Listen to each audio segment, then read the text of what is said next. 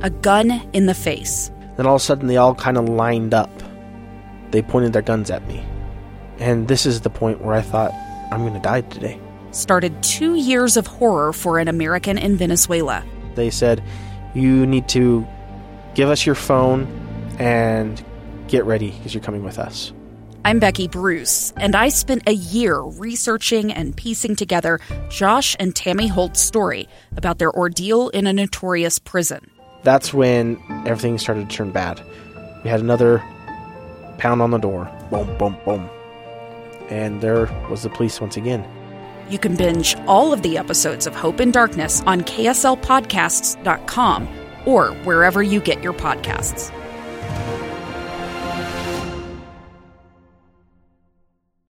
Sometimes you need the best help for your mental and emotional health.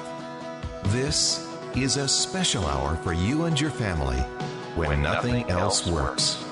Here's Amanda Dixon on KSL News Radio 102.7 FM and 1160 AM. Imagine you have clinical depression. You've spent years trying all sorts of talk therapies and dozens of medications, and that bad, foggy thought that you have from time to time, even a suicidal one, just won't go away. And yet there is still hope in the form of alternative, lesser-known treatment for depression, even right here in Utah. Let's talk about the first one, called magnetic therapy, with our own Peter Seymour, who is here to share with us a number of different therapies today, Peter, that you've done some research and some reporting on KSL, and we appreciate that. Welcome, welcome. Thank you, Amanda. Good to be here. Let's talk about this first one. What is magnetic therapy? So transcranial magnetic therapy is when the doctors take some paddles and they provide light stimulations of electrical currents, impulses actually is the better word, and they put it right up alongside the top of your forehead and your head to stimulate what they believe are the areas that cause depression, these neurocentral areas where depressive thoughts originate. And it's a definitely a newer therapy, only 10 years of background with it and 10 years of use of it, including here in Utah at the University of Utah's University Neuropsychiatric Institute. So it's relatively new and not quite experimental, but there's still a lot of science being developed on this one. Is it painful? It is not, according to patients that have used it, according to the doctors who have given it, because it's such a light pulse that they might give a mild sedative to use it.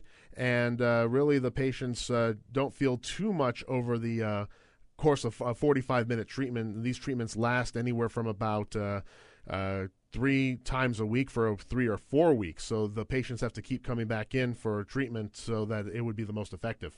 So the people who use this treatment, are they people who have exhausted all other types of therapies before they get to this one? Absolutely. This is known as a treatment of last resort. Basically they've tried all sorts of medicines and medication combinations, 20, 25 pills, all sorts of talk therapy with different therapists, psychologists, psychiatrists even, and now they've brought themselves to this type of treatment. I should also mention that this is in the family with electroconvulsive therapy, or ECT. And it sounds like electroshock therapy. We think of these movies like One Flew Over the Cuckoo's Nest, and it stunned me at first to realize they actually have this treatment out there. I know others were aware of it, but I certainly wasn't, because I've never been a candidate or even had the need for treatment for depression. But electroconvulsive therapy does exist, and there's a man in Utah who used to be the president of the Utah chapter of the Alliance for Mental Illness, or NAMI. And he says to me, this is Peter Cornish, by the way, he says after years of trying everything, 25, 30 years, he discussed why he finally chose ECT. I went through that first session, and as I said, I was a 1 out of 10 mood-wise. 10 minutes later, I felt like a 7. It was remarkable for me, and it's something I know it doesn't work for everyone, and it's all a matter of how you deal with anesthetic. I did have a little nausea, a bit of headaches, and there was a series of 10 treatments that first time back in 2009. So it's not a trivial process to go through. I have since gone through another series in 2013 and 2016. The impact has never been as great as it was that first time. So after going through this treatment then, Peter, was he able to stop taking antidepressants? He wasn't, unfortunately, and Peter also told me that ECT is one piece of the puzzle for his ongoing, constant mental health regimen.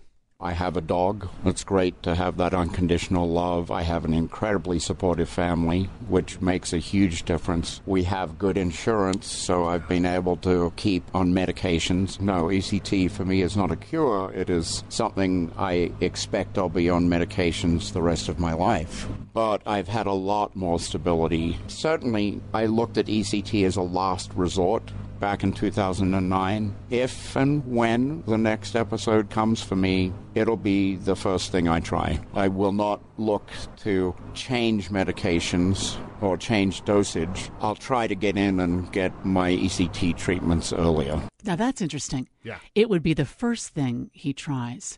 So it must have had a significant positive effect for him to say that. Indeed, and it's so after his first series of treatments in 2009, which he recorded and put onto YouTube, by the way. Really? I embedded the video in my story on KSLNewsRadio.com. He says he went from a 1, which is the lowest level for depression, to a 10 in the subsequent years. Right after his treatments, he was at a 7, so he jumped from a 1 to a 7 to eventually to a 10. Then, of course, unfortunately, the effects of ECT wore off on him, and so he had to go back in 2013 and 16. And let me describe what I saw in this clinic at the University Neuropsychiatric Institute, UNI for short, up at the University of Utah. What they do is they take these electrodes and they put them up on your forehead, not on your temples, which is what the old treatment was back in the 60s and 70s. And, of course, it finally stopped after broken bones and damage to the brain and even, in certain cases, death. But that was electroshock therapy. So very key distinctions we have to make here. And so they put those electrodes on your head. They lay you down in a hospital bed. They then sedate you. They give you anesthetic. They put you out like you're going under surgery. Then they give you a muscle relaxant so that when these electrical impulses, or pulses, I should say, go through your brain, hopefully targeting the areas of the brain where depression may or may not originate, your body is relaxed. It's not going to shake too much, and there is a convulsive aspect to this therapy, hence electroconvulsive therapy. So your body is then put into a seizure. Your brain has little seizures that have been known to be therapeutic. When this is the body's natural way of reacting when something is amiss. But, of course, when you have multiple seizures, like if you have epilepsy and everything like that, no, that's not healthy. One seizure per treatment has been shown in some cases to work, other cases not. But we have to be very clear on this. Seizures can be therapeutic, but, of course, too many of them are not. And I want to bring up Dr. Brian Mickey. He administers both TMS and ECT at UNI. And he wants to be very clear. Electroconvulsive therapy is nothing like the electroshock therapy seen in the movies. The type of stimulation is different. We use brief pulses as opposed to sine wave stimulation. So sine waves are what comes out of your electrical outlet.